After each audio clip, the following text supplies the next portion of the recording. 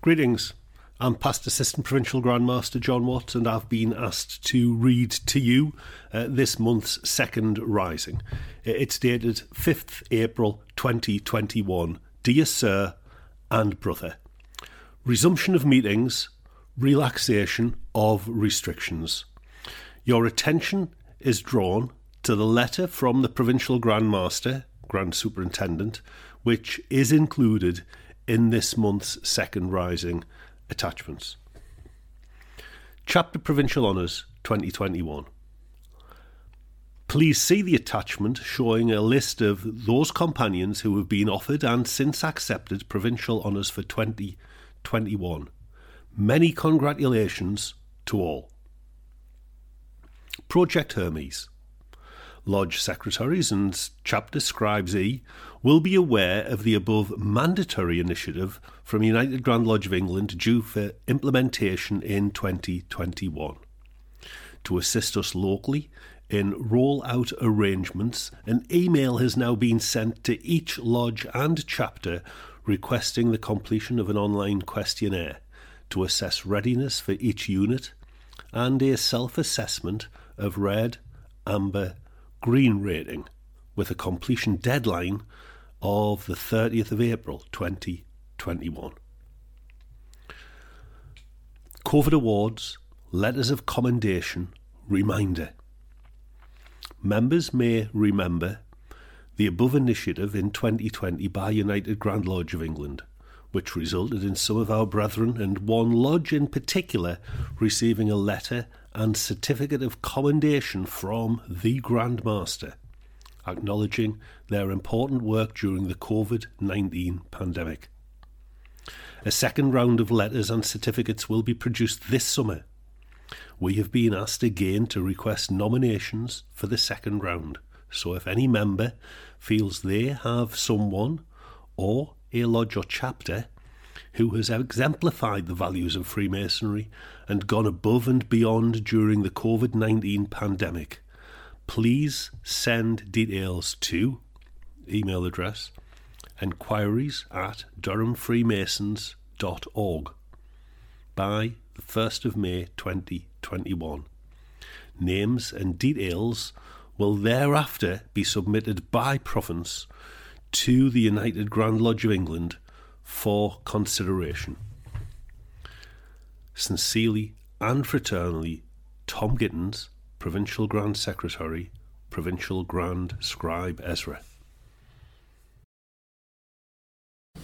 This is a message to all brothers and companions about the resumption of Masonic meetings and activity. I hope you will by now have received the latest First Rising direct from UGLE, which includes various points related to the anticipated relaxation of restrictions to be put in place due to the ongoing COVID pandemic. Regarding the resumption of meetings, I wish to state that I too am very keen to resume our meetings and applaud the great enthusiasm shown. However, I am sure you will all be aware that careful preparation and caution is still needed. I am mindful of the complexity of the situation we're in, as well as being well aware of the various queries that are being raised by members, lodges and chapters. I do, however, respectfully request that lodges and chapters do not seek to rush into holding meetings too soon. Most lodges and chapters will soon enter a period of usual recess over the summer months, and a planned resumption of our meetings from September may be the wisest course to allow full preparation by our Masonic meeting places and halls. An increasing number of lodges and chapters are in fact already telling us that planning for a resumption in September is to be their course of action. Specifically, you will note from reading the First Rising, if you've seen it, that any lodge or chapter who wishes to hold a meeting after 17th of May must be sure that their Masonic meeting place has conducted a risk assessment, taken into account government guidance, and have taken all reasonable steps to minimise the risk of transmission of COVID. This is to ensure that your members stay safe, and also that the Masonic meeting place is compliant with the law and not opening itself up to any future redress due to issues related to non-compliance.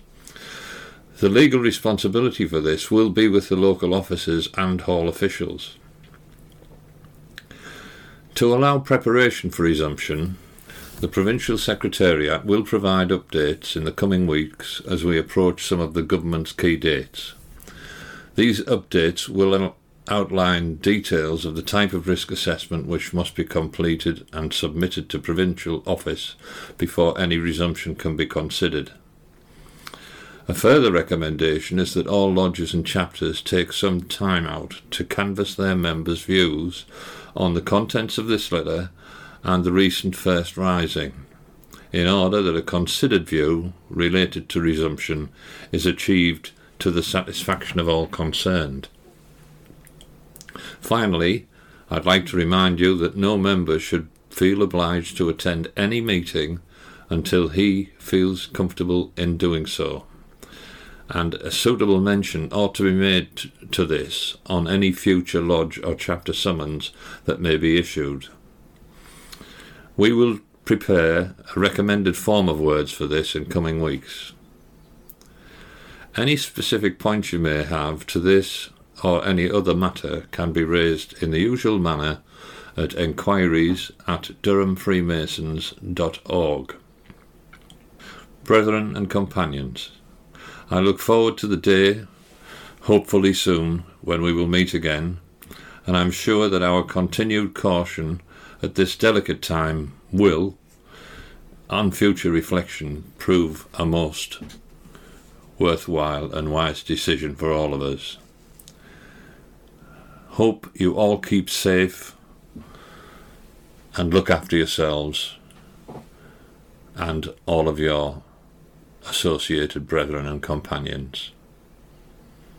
John Arthur, Provincial Grand Master, Grand Superintendent.